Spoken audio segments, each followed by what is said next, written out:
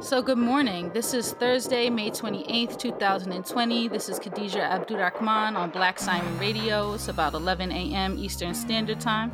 I'm here with my co host, Stanley Munoz. What's up, Stanley? What's up, Khadija? And Ilan Mandel. Hey, Khadija. And today we're joined by Joshua Scannell, who's here from the New School. He's an assistant professor of digital media theory. He's the author of This Is Not a Minority Report and Ruha Benjamin's edited collection, Captivating Technology. He's interested in understanding how changing digital technologies transform the relationship between the body and its environment, and how these transformations are harnessed to racial and sexual techniques of organizing populations for political and economic exploitation. How are you doing today, Josh? Hey, I'm good. I'm really happy to be here. Yeah, thanks so much for joining us. Especially, I know you were telling me you just recently moved. Yeah, we just recently moved. So but I'm very pleased to be here, and I'm glad that we actually, got things put away enough that I've got a place to sit and talk to y'all for a while. Yeah, so how I originally got introduced to your work was through Benjamin's edited collection. And in fact, I was live tweeting my reading of it. And rereading it for this show, there was another layer in the context of COVID-19. And I'm thinking about the way in which you reference the biopolitic of managing populations in your book. But then there's this way that now we're talking about like the criminogenic landscape in terms of public health infection. And I was just wondering, kind of drawing on that essay, could you speak to the ways in which predictive policing and kind of management of the hood is something that's been happening, and the ways in which you're seeing anything that's new or different in this moment? Yeah, sure. I mean, I guess, one of the things that I tried to point out in that piece, and that, I learned from a lot of other people, is that so much of what gets crystallized in programs like predictive policing, right, is actually just, I saw the term math washing the other day, right? Math washing already ongoing practices of policing, communities that are already over policed. And so one of the things that, I keep hearing in the middle of COVID-19 is how COVID-19 is, and I guess I should say, I feel like I hear this like every couple of years, right? That COVID-19 is like revealing the like depth of the inequality and the depth of like, the different ways in which, communities are exposed to violence and premature death and vulnerability, and that this is a real wake up call. But, that I always want to know for whom it's a wake up call, because this has been known, right? And what you get in the case of something like COVID-19, right, is a heightening of already existing systems of inequality and exploitation, and to use Ruthie Gilmore's term, right, group differentiated vulnerability to premature death.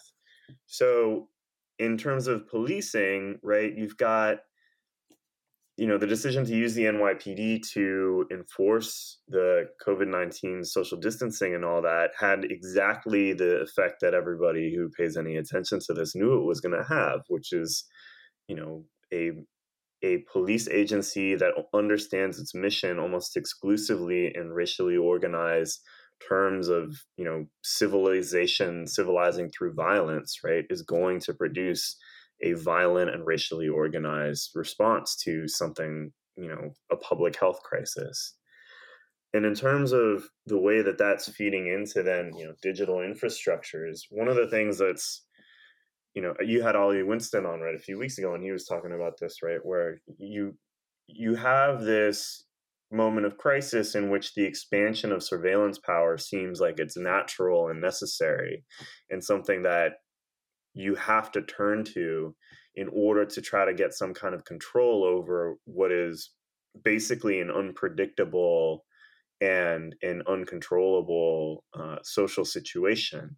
And all of that kind of power is going to get crystallized, right, in its reworking over time, and how it's going to turn into a narrative of, the epidemiology, the model of criminality and criminogenesis that is epidemiological is going to become naturalized and normative, right? And you're already seeing that happen in a lot of debates and discussions around how this is falling out, including the headline that's recurring over and over and over again now, which is the one upshot of COVID-19 is that it's crime rates are lower. Of course, that is only the idea that is an upshot is the idea that what that narrative means, right, is really up for contestation. And the idea that is an upshot in the context in which 100,000 people have died, right, it speaks to the kind of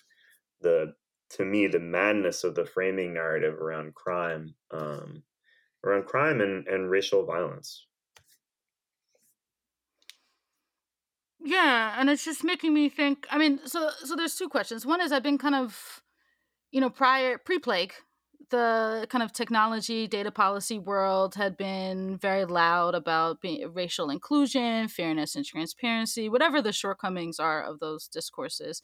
And I've been surprised by the level of silence, with the exception of conversations around contact tracing, which has both been a really outspoken conversation rejecting that we shouldn't have a police state. This is an intrusion of our privacy.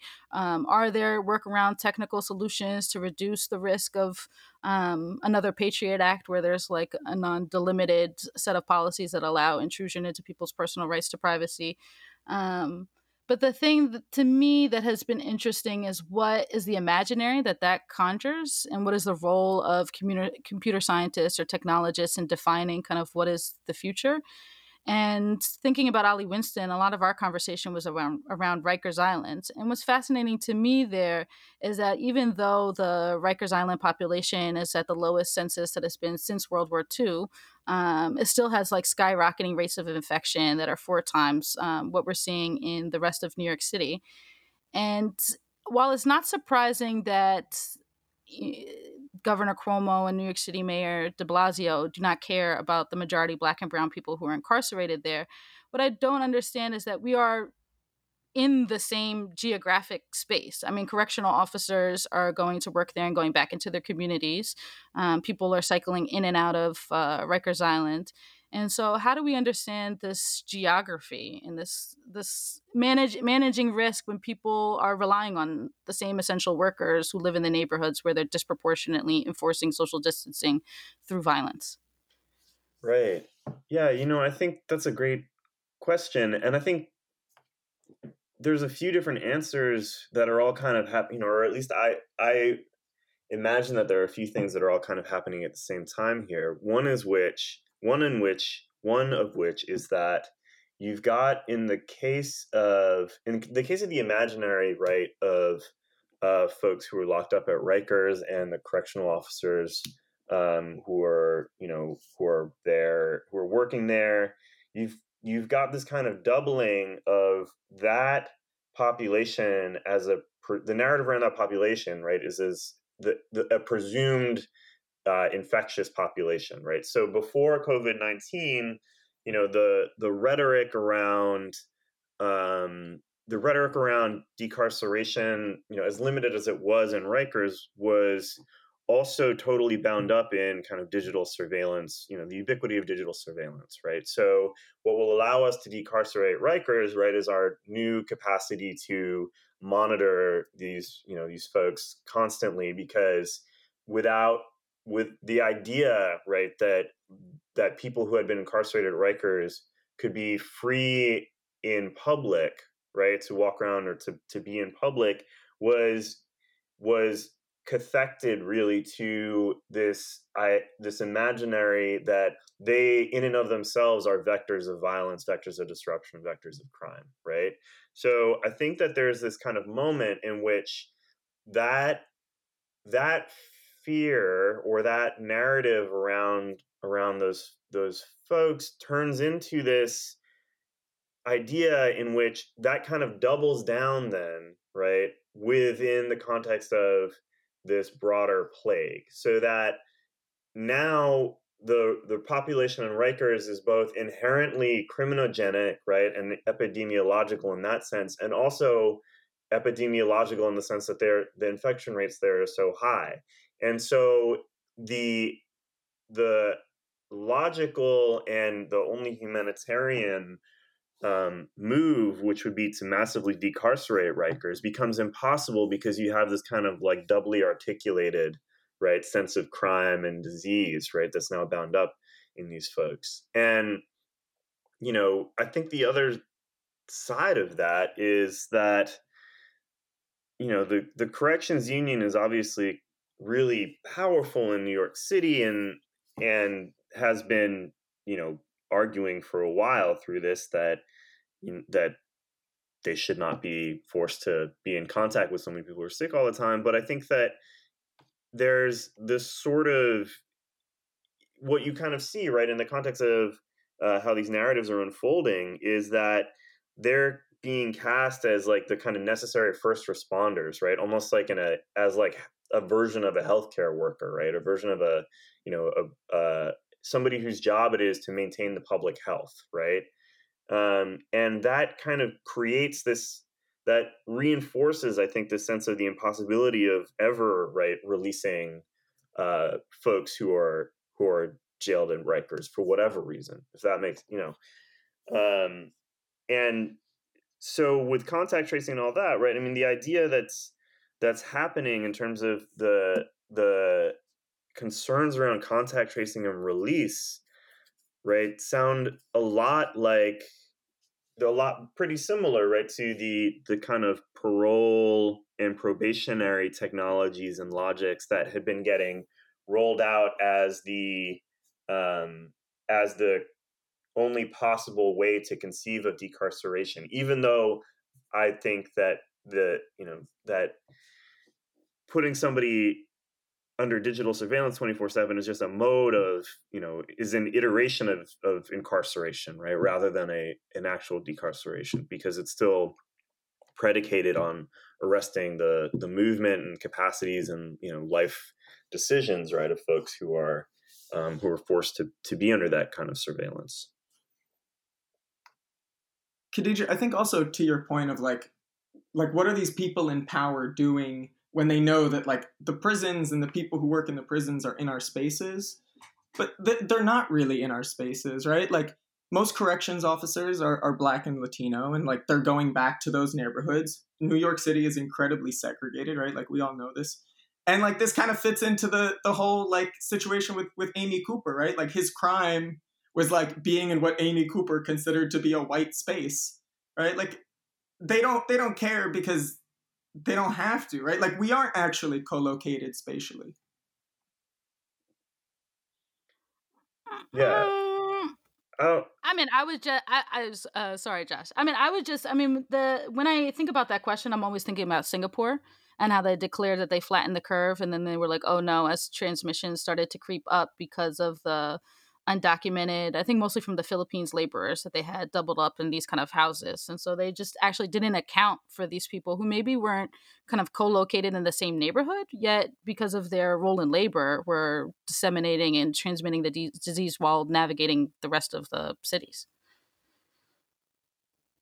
yeah. I mean, I think, you know, and in terms of like the segregation around like corrections offices, I mean, that's obviously all true, but I think that, you know, that's obviously true in that they're not co-located with like the power brokers who are running the city. And, you know, but there's something too about the way in which like the narrative around, you know, correctional workers, but also, you know, like cops too, right? Cops are the police are like the NYPD is one of the biggest vectors, right, for the transmission of coronavirus, right? But that gets kind of that gets written out of the official narratives and logics of like why you would use the police and what the police are for in the context of managing populations in a crisis, right?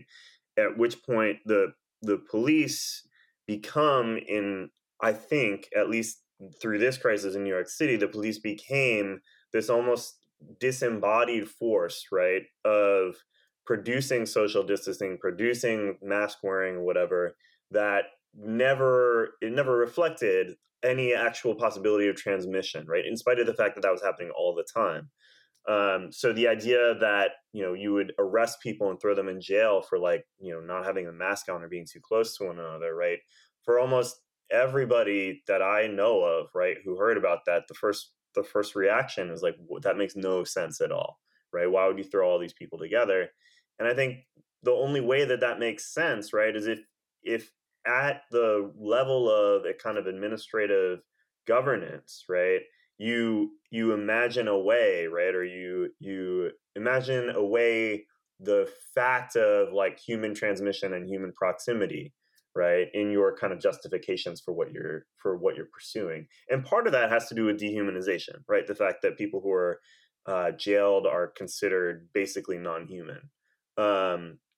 But part of that too, I think, has to do with the way in which the kind of institution comes to stand in for actual people who make the institution work, right? Which is, not for nothing, also the entire point of like predictive policing systems and digital surveillance systems in general, right, is to kind of write out humans from the project of managing, governing, and punishing other humans.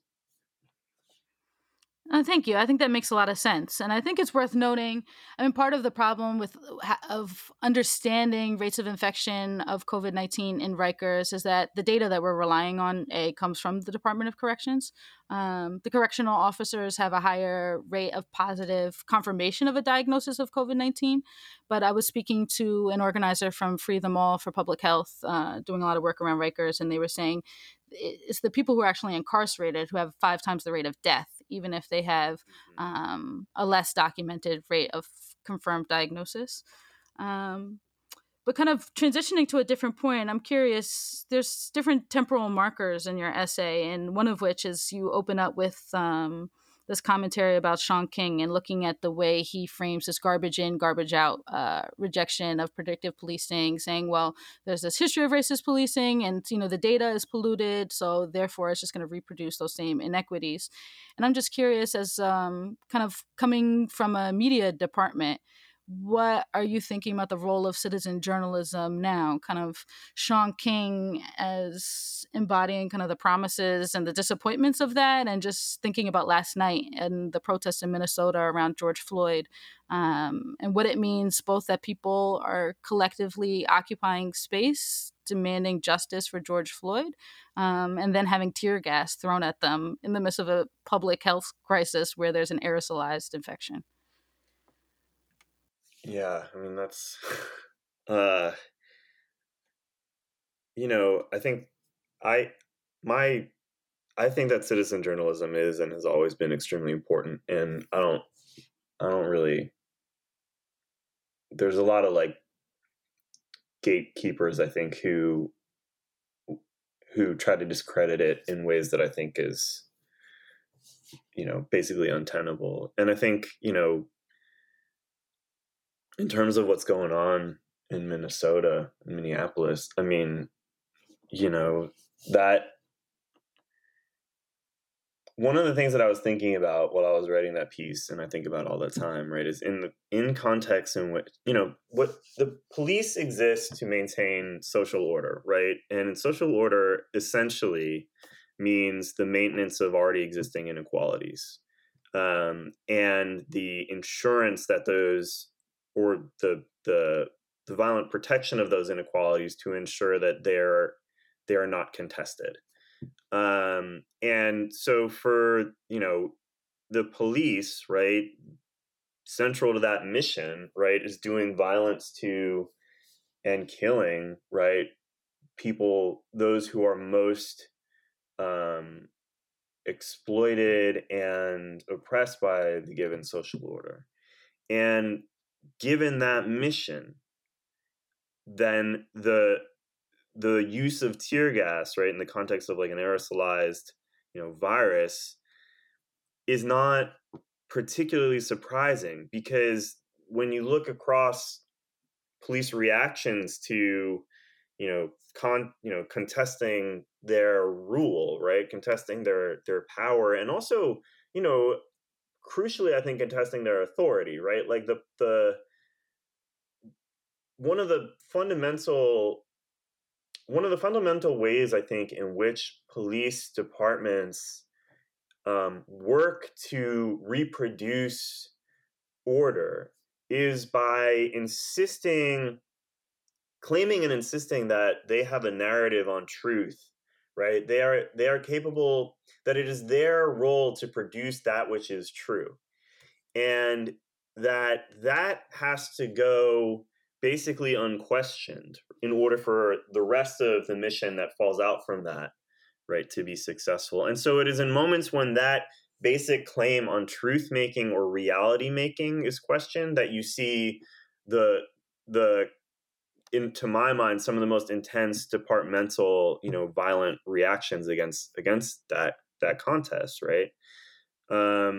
So yeah, citizen journalism is crucial, because what citizen journalism does, in spite of the fact, like we could talk about Sean King, I guess, but citizen journalism has, yes, there's a lot of shortcomings and downsides, I suppose, but on the other hand, citizen journalism is crucial to, in my mind, constantly be kind of by shredding police agencies and governments that endow them with their claim to be truth makers, to be reality producers.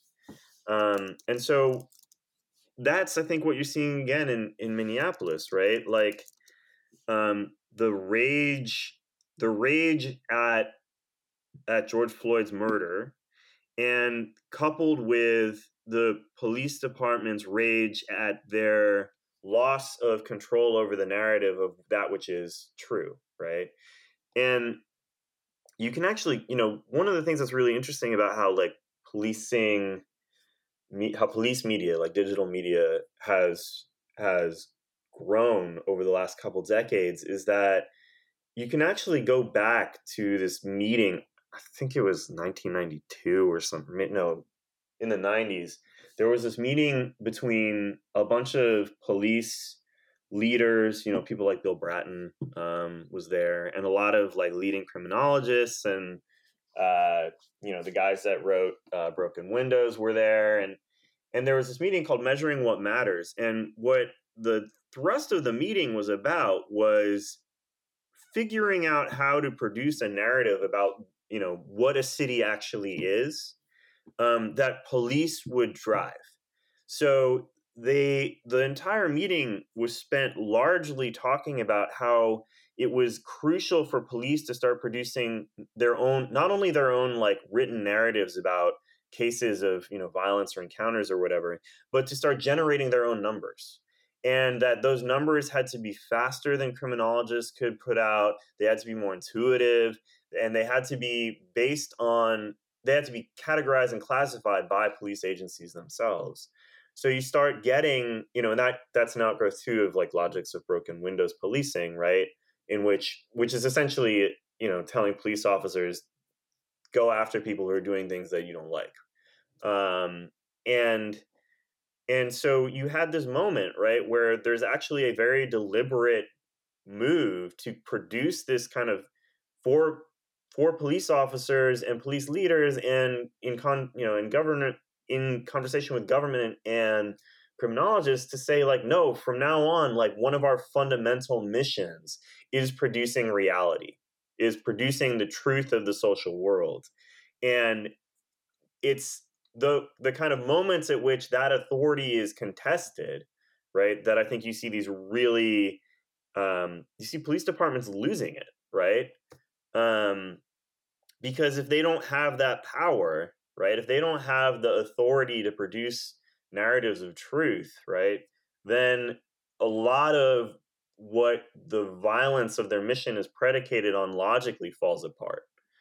Which is one of the reasons also that I think, when a lot of the discussion around transparency, when it was happening in the mid 2010s, was kind of missing,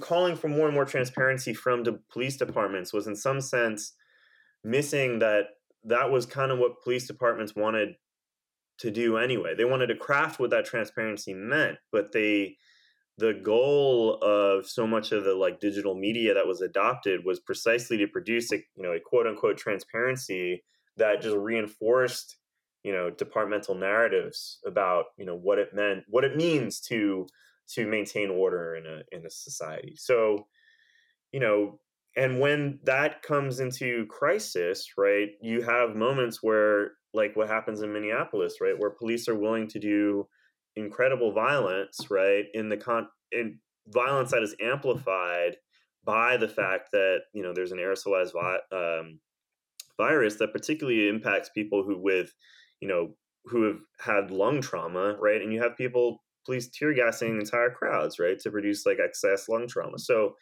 this kind of like the kind of zone of premature death in which that operates, right, it kind of folds back on the production of the zone of premature death that police narratives through numbers and math and statistics, what they call statistics, right, makes possible in the first place.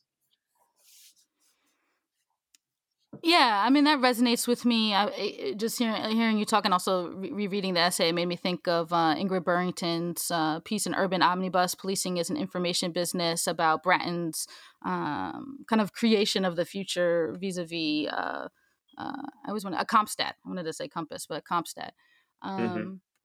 And thinking about Shaun King, I mean, there's so many things to say about Shaun King. I mean, my little like ideological grudge with him, and I know that people have a series of opinions, is just, I don't know if you remember, but last year somebody called the New York City Administration of Children's Services on him in retaliation for some kind of statement that he made.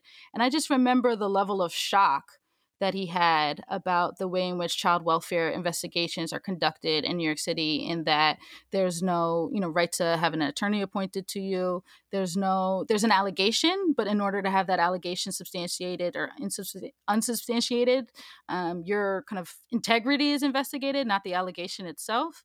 And I just remember feeling like, how are you so surprised when you spoke to all these grieving mothers in neighborhoods where the infiltration of ACS is even more so than the police, and the way in which like we're willing to, a platform is provided for Black death, but often not kind of all these in-between spaces and the ways in which people are separated and monitored and surveilled. But we could have a whole episode on Shaun King. I guess I'm curious kind of around the question of citizen journalism. There's been a discussion, particularly on Black Twitter, on, are these videos and images of people being brutalized and murdered by the police kind of akin to sharing mementos of the lynchings? What do we do in order to kind of interrogate and hold accountable the police without using this discourse of transparency? Is it enough to document it? Is the point that we should be working hand in hand with like a movement that's going to take over the streets? Kind of how are you thinking about that? Yeah. I mean, yeah. So I think that the question about like the constant sharing of police brutality being akin to, lynching mementos, that, I think that makes a lot of sense. And, I remember, I actually like, I quit Facebook and like most of my social media not long after this, but, that people I knew, kind of like it became the performative liberalism, right, of like sharing videos of anti-Black and anti-brown violence and death, either at the hands of police or of white civil society that has been deputized by police agencies, right? In the case of like Ahmaud Arbery, right? That there's a lot of that too. Is an incredibly violent act, and it's an act that's predicated on this idea, to get to your question about like, well, what do you do, right? It's predicated on the idea that like, that the consciousness and awareness raising among those who have the privilege to be shocked by such violence, right, is really what is crucial in order to change existing systems of violence and oppression. And I don't see that really happening, in that I think that what there are people who do not know, right, the way in which police agencies in particular, but as you say, like in a continuum with and in alliance with all kinds of other agencies that are about managing sociality, and about, you know, policing, right, the lives of, you know, the poor people, people of color, right, women, mothers, right. I mean, like that the people who are in the privileged position to not know, right, are also not going to be the people that are going to be that should be leading any kind of movement to overthrow these systems of violence and injustice in the first place, and also are not going to be, even if it were true that they should be, right, they're those groups of basically comfortable, you know, largely white folks, right, are not going to be in the front lines anyway. They're not going to get radicalized and lead a movement to overthrow these kinds of systems of violence. And so I think that, you know, in that kind of context, the way in which citizen journalism circulates, especially online, right, does reproduce, right, exactly the kinds of violence that it claims to be against. You know, and then, but in terms of like what is, you know, the what is to be done question, you know, I think that there are, number one, I'm not the person to talk to about this because I'm not an organizer really, you know. I'm happy to, you know, I'll go out when there's a call, but I'm not an organizer, and there's so many organizations around the country that are organizing. But I think that any kind of movement, right, or any kind of like effort to hold um, policing agencies, right, that are not just the police, accountable, has to be a movement to overthrow the power that they are endowed with, and that's got to go beyond just transparency. You know, there was if you look at the numbers, right, in turn, like things have not improved over the last 5-6 years, right, since the height of Black Lives Matter protests and the height of calls for police transparency in terms of, by most metrics, right, in terms of surveillance, in terms of inequality, in terms of violence. I mean, like, and that's not entirely due to the fact that police are still not transparent, right? It's to do with the fact that that's the mission, right, of policing. It's a necessarily violent, surveilling and punishing mission, right, in order to maintain what is otherwise an untenable, you know, social order, right, of hyper exploitation and violence. And I think that's, you know, that's kind of the bottom line in those discussions. And, you know, because the other thing is that I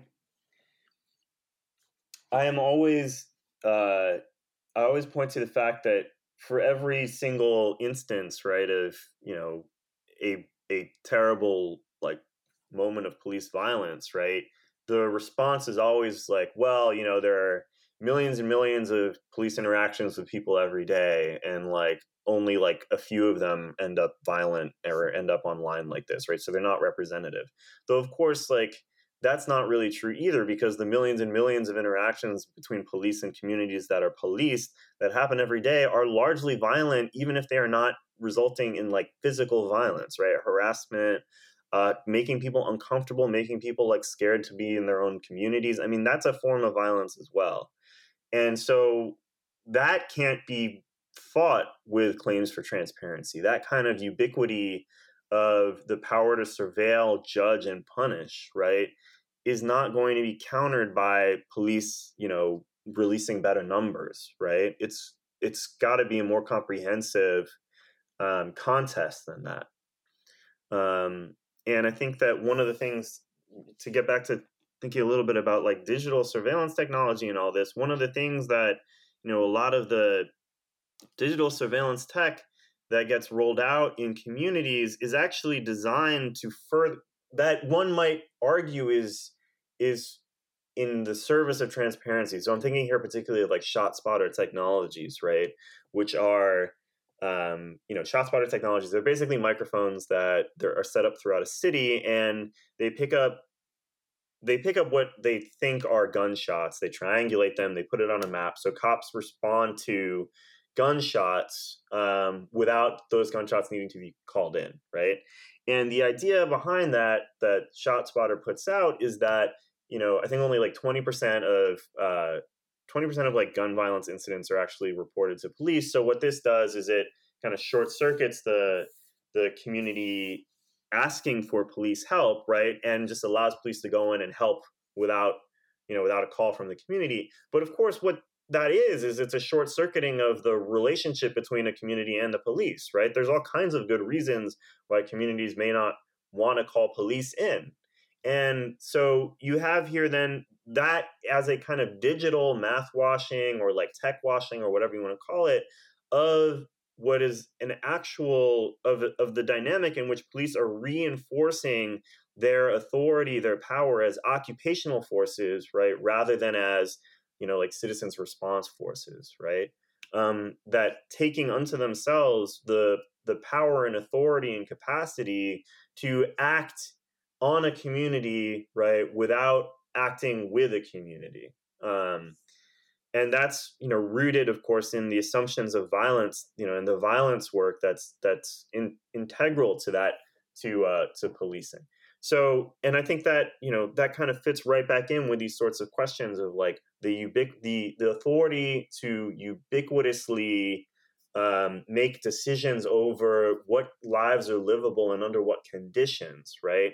That folds back in on these other dynamics, right, around policing. That are certainly once again being, really highlighted and shown clearly in the case of Minneapolis. So thinking a bit about Minneapolis, what's happening, especially with the protesters and digital surveillance technologies, you're seeing that they're taking screenshots of as many rioters and protesters as they can and trying to kind of trace those people and arrest them. The National Guard is being called in. And still thinking about citizen journalism, kind of trying to tie all these ideas together. You're seeing these videos of these protesters, but even though you have very clear footage of white protesters protesting kind of these coronavirus restrictions, there's clearly a strong differentiation in the way that these technologies are being implemented. And it speaks to a lot of what you're saying and what you write about. But I just want to hear a bit of your take on that difference beyond just the black and white difference in the way that these rioters are going to be approached and the way that these police officers are creating this social truth and enforcing this social truth. Beyond how they're doing that, I mean, well, yeah, the first thing, everybody knows, right? Whiteness is an incredibly powerful armor, right? Especially when you're talking about agencies like policing, but in general, like you live in a society that's organized around the innocence of whiteness, right, and the inherent like beneficence of whiteness, right, as historically insane as that is, right, then whiteness is assumed to be less dangerous and is assumed to be less epidemiological, right, or less virulent, right, than any other kind of racialized group, right, but particularly Black folks. And so part of it is that part of the idea, I think, is that in the entire narrative around, like, I think part of what explains beyond just like a pat answer of like, well, it's obviously that the cops are racist, right? But in terms of like thinking about the technical, imaginary for that difference in tracing and surveillance and the idea that that networks themselves, right, human networks are dangerous, is this imaginary that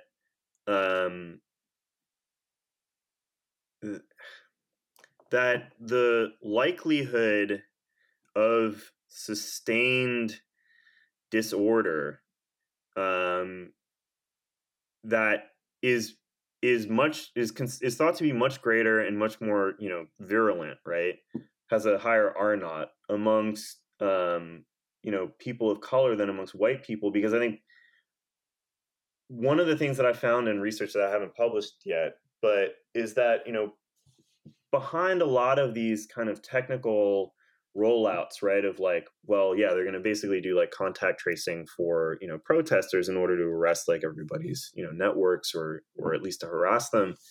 But part of what underwrites that is, in a lot of the literature that comes out of like police spaces and police thinkers, right, that kind of that white folks disorder and unruliness is understandable and legible, and is transparent, right? Whereas for people of color, the assumption is that there's some sort of like ontological like difference, right, in which the disorder and violence, right, that people of color are capable of is considered to be unknowable, right? And because of its unknowability, it has to be represented, imagined, right, in order to be represented, imagined, created, right, in order to be kept under control.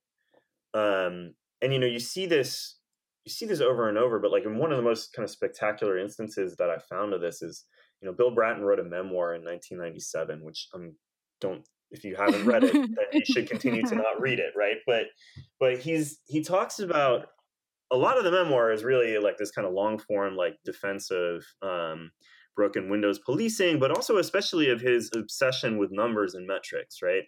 And he's got this chapter, or maybe it's a few chapters, I don't know, it's not exactly a memorable book, but whatever. So where he's talking about his upcoming as a police officer in Boston, right? And he talks at length, kind of does the expected roundup of all the different types of like depravities and like, basically like a racist like log line of like all the different kind of police like violences and dehumanization of like Black people living in Black neighborhoods, right? But the most violent moment in the entire book is actually, and sorry, and I should say, so that kind of the unimaginable cruelty that he sees in these Black communities, blah blah blah blah blah, is what leads him to believe that actually you just have to, you've got to do broken windows, and it's got to be math driven, because there's no account, you can't understand these people, right? It's is what Bratton is saying. But the most violent moment in the book is actually a busing riot, right? And it's the white Irish Catholic communities in South Boston, right, that erupt in this like horrifying racist segregationist like battle, right, that goes on for like several days, I think, like against the cops. But that violence is kind of ignored because it's explained away, right? And he says something like, well, I understood why they did it, and like they had to go home, and like the cops had to go home and tell their parents like why they arrested like Johnny from down the street. And it's like, that's this kind of moment in which like you can see the emergence of the like tracing the networks, right? Because the violence, even though that it is white people that are capable of the most horrendous violence and the most sustained violence, right, in his telling of like the development of this system of logic, right, their violence is explicable and also therefore is considered to be, aberrant, right, aberrational, and therefore not something you have to pay that close attention to. It's situational, it'll go away, whatever, right? Whereas the violence that he sees and I think largely imagines, right, happening in families and communities of color, right, is to him inconceivable in some basic way, and therefore needs to be mathematized, right? Needs to be made into statistics, needs to be turned, you have to turn it on prediction, right? You've got to develop all these series of techniques to produce the world, right, in which you can predict and police what is otherwise an inexplicable like form of life, right?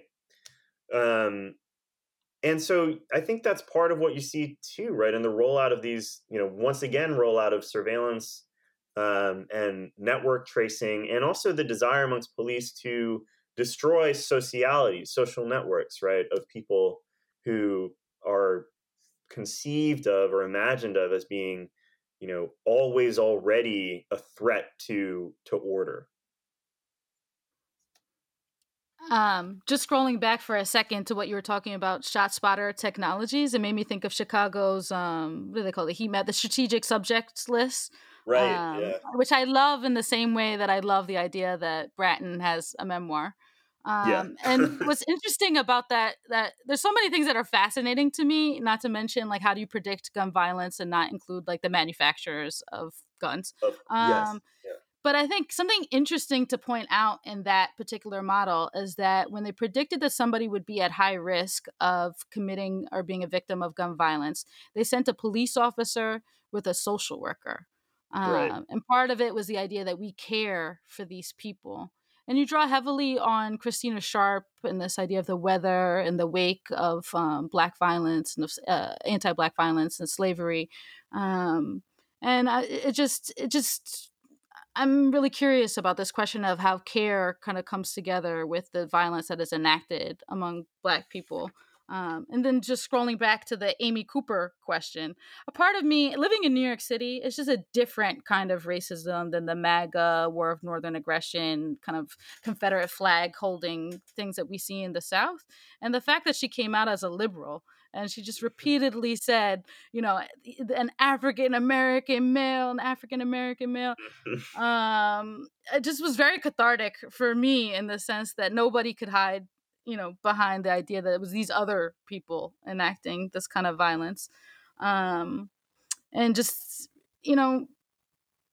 part of, I think, what we all liked is I think Stanley, Ilana, and I are fairly cynical about the future.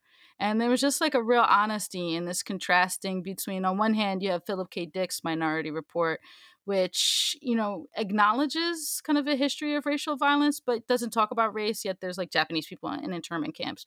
But versus Spielberg's, which refuses to address it. And I'm just wondering, this quest to demand a radically different world, like just even on the level of theory, how much of it is still continuing Dr. King's point that, like, it's white liberals, not the KKK, that are the biggest barrier, or how much of it is kind of how do we develop this new imaginary? So that was so many questions in one, but I guess maybe if we could situate it in kind of your thoughts about time, because you also open up with Agata, the precog's statement, I'm so tired of the future. And then you have kind of Bratton's information science business kind of trying to create a future in the present. And just in this moment where we're all kind of in the uteruses of our houses, unable to leave, how are you seeing how are you thinking about time and like the time to being free? Yeah, I mean, time is, in a very kind of basic way, thinking about the kind of the tools that are employed to structure and restructure forms of oppression that I look at in that piece, and that I look at, in general, they're largely bound up with temporality, right? With the slowing of certain unfolding of possibilities and the rapid, the heightening to like a hyper speed of others. Predictive policing. Predictive policing is interesting to me because it doesn't work, and it seems pretty obvious that it wasn't going to work, and people seem to know that, from the get-go. But one of the things that predictive policing always said, the imaginary that drove, the desire to develop it, right, was that it was going to produce this revolution in the temporality of enforcement, in which the future never happens, right? The moment of the like criminal act, right, never occurs. It's foreclosed. And that's great because that means that then you get to save time, right, on all of these other, expenses like lawyers and trials and jailing people and whatever. And that the method through which, and I know I talk about this a lot in this piece, right? And the method through which that never occurring is going to happen is also through these like very precise temporal dosages of presence in different spaces, right? So I don't actually remember how deep I go into it or how much I ended up cutting, but they're like the tech I talk about in there, right, which is now actually owned by ShotSpotter. It's called ShotSpotter Missions now, I think, which is interesting. The tech I talk about in there is like, it's like send police officers with like this equipment predisposed to this, possible interaction for like X number of minutes to the, you know what I mean? Like the super defined kind of temporality, which is then imagined to unfolding from there, produce these timelines of like, of the encounter never actually happening, right? An eventless world from the eyes of policing. And I think that is kind of the great hope of so much digital media, right? Of so much digital technology is the idea that, you can, in predicting the future, right, what you really are doing is you're getting a hold on time and temporality. You're bringing it under some kind of sway, under control, but that's, maybe that's the wrong word. But, in the context of the kind of state power that these technologies are operating under, right, that desire is also really tightly linked into, unfolding other types of temporal possibilities to like to other people, right? So that the, the intensive hyper policing, right, of communities of color in New York City is done in order to produce the kind of luxuriant timeframes available to like the wealthier and whiter people in the city, right? And to produce the kind of like the worlds in which the encounter with the other, right, for whiteness, right, or for the kind of white middle classes never has to happen either, right? So it's this kind of elimination of the encounter. And that I find really fascinating because in its own way, and it's like really twisted dystopian way, that's a utopian mode of thinking, right? We can control the eventualities of the world in order to produce a world that is perfectly suited, right, for the populations that we want to, that we want to facilitate their enjoyment of the world, right? Their possibility of moving through it. And so I think that then the question of time and the question of temporality is central to any kind of politics or really any kind of political analysis of the convergence of policing and digital media, but also I think digital media more generally. And then in terms of how that's kind of unfolding in this moment, where we're all, where those of us who are lucky enough to be stuck in our houses are stuck in our houses and time kind of fluxing, I think that in some way, right, like the experience of temporality in the middle of COVID, right, is bizarre, not only because the kind of daily routines that we'd use to kind of structure our lives and make sense of the structure of our lives sort of dissipate, but also that, you've got this intensity of unpredictability, right, which goes against the kind of entire conjured, unconsciously maybe conjured kind of world of living with digital media in which like predictability is actually the point. So that, there's no, having a Ring camera on your doorbell is not going to necessarily do anything about whether or not somebody, comes near you in the grocery store or whatever. And it's, you know what I mean? So there's this kind of unfolding of this, that time seems to be extending because we're at home or whatever. If we're lucky, we're at home and time seems to be passing differently. But time is also now totally outside of our control, and the kind of violence of time, right, has broken up, right, this sort of structure of feeling that we had really come to rely on, those who had come to rely on digital media as a sort of like conduit to the world, right?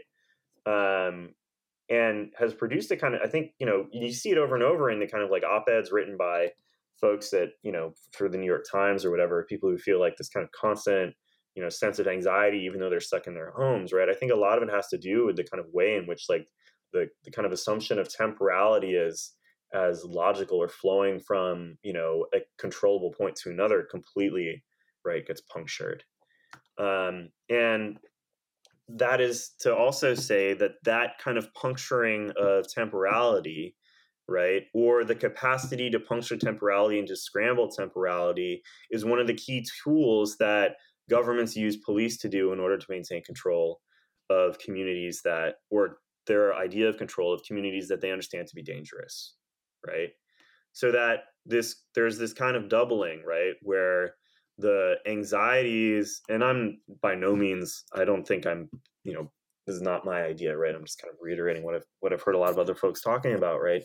Is that a lot of the anxieties that are now endemic in the kind of the middle classes as part of the pandemic are actually those same anxieties that are designed to produce outcomes that are designed by government and government's allies, governance, right? Allies and governance, right? To produce exactly those kinds of disjunctures and impossibilities of temporality in communities that are occupied by police and policing agencies. So that's kind of how I'm thinking about it, right now. And, to go back to like the ShotSpotter question, right? That's what ShotSpotter is supposed to do, right? Like nobody calls the cops and the cops show up anyway. And like, you don't know when, you don't, so like it's the kind of the lack of control over time and temporality, I think, is central to the dynamics of occupation, right? That digital media produces in police and produces for police, and that then kind of forecloses the imaginations of what is possible for those who want to imagine a world otherwise. And so I think that, in the moment now, I've been noticing like these calls to imagine a world otherwise in ways that seems to flux, right? Sometimes they're more intense and sometimes they're not, but that certainly seems like,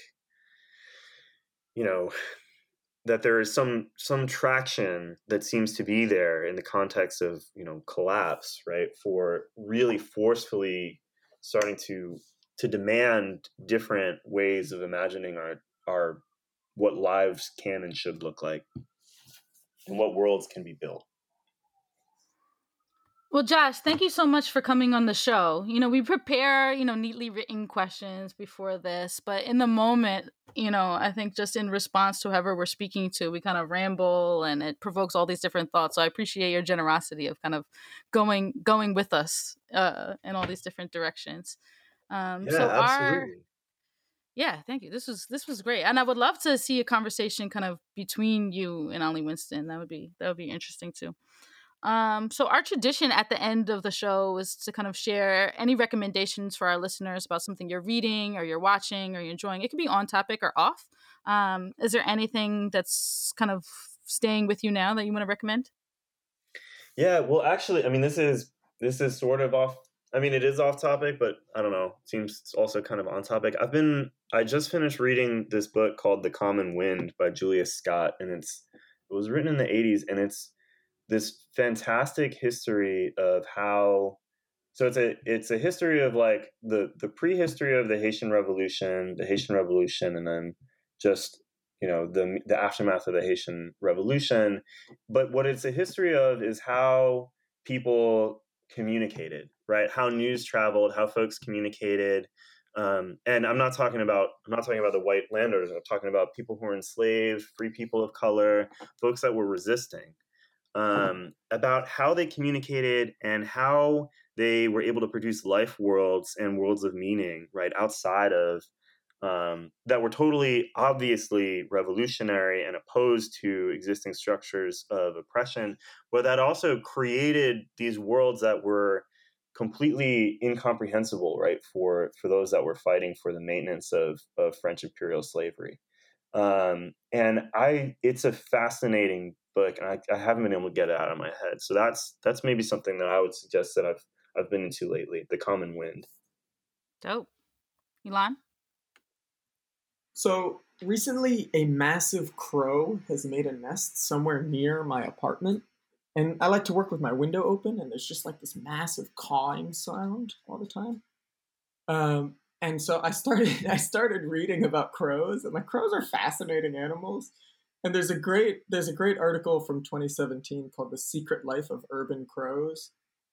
They remember the faces of people who have wronged them and like teach it to their children. Crows are fascinating creatures, and like I've gone down this rabbit hole this past week. Wow. Stanley, you're up. Yeah, so recently I've been reading this collection of texts from Black gay authors and poets called Brother to Brother. And it's an amazing collection of texts, but one of the authors, or a filmmaker that is interviewed, is called Marlon Riggs, and he created a movie called Tongues Untied that I'm actually going to be watching later today. And there's another movie, I think, by Isaac Julian called Looking for Langston. That's another amazing movie I've heard about the Harlem Renaissance and how queer bodies existed at the time. And it's interesting seeing the history, how the Langston Hughes estate didn't want certain poems of Hughes to be included in the movie because it alluded to his sexuality. And so this filmmaker had to create two different versions, one for the US and one for everybody else. So those are two movies I'm watching soon and a book that I'm reading. Tongues Untied is beautiful. This one.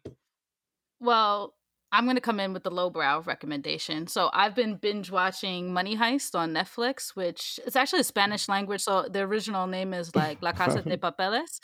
And I've just been thinking about how horror movies are often wrestling with our racial anxieties, both in the sense that Black people always die first in the traditional ones, and now kind of how Jordan Peele is playing around with it. And robbery movies seem to be like parables of like going against the state, and you better accept your lot in life. But it's very cathartic. At least by the second season, they seem to be successful, although that remains to be seen. Spoiler alert. But yeah, the reading has gone down relative to COVID. Well, especially because no childcare and during a pandemic. So I've been more binge watching. But thank you. That's it. This is We Be Imagining with J. Khadija Abdurrahman, Stanley Munoz, Ilan Mendel, and thank you so much again, Josh, for coming on the show. Thanks for having me. This was really great. It's an honor to be here. And I'm terrible at promotion, so I'm supposed to say, listen, rate, review the podcast on Apple, iTunes, Spotify, Google Podcasts, where all major podcast platforms are found. And please write us. We want to hear from you at webeimagining@gmail.com. That's all, y'all.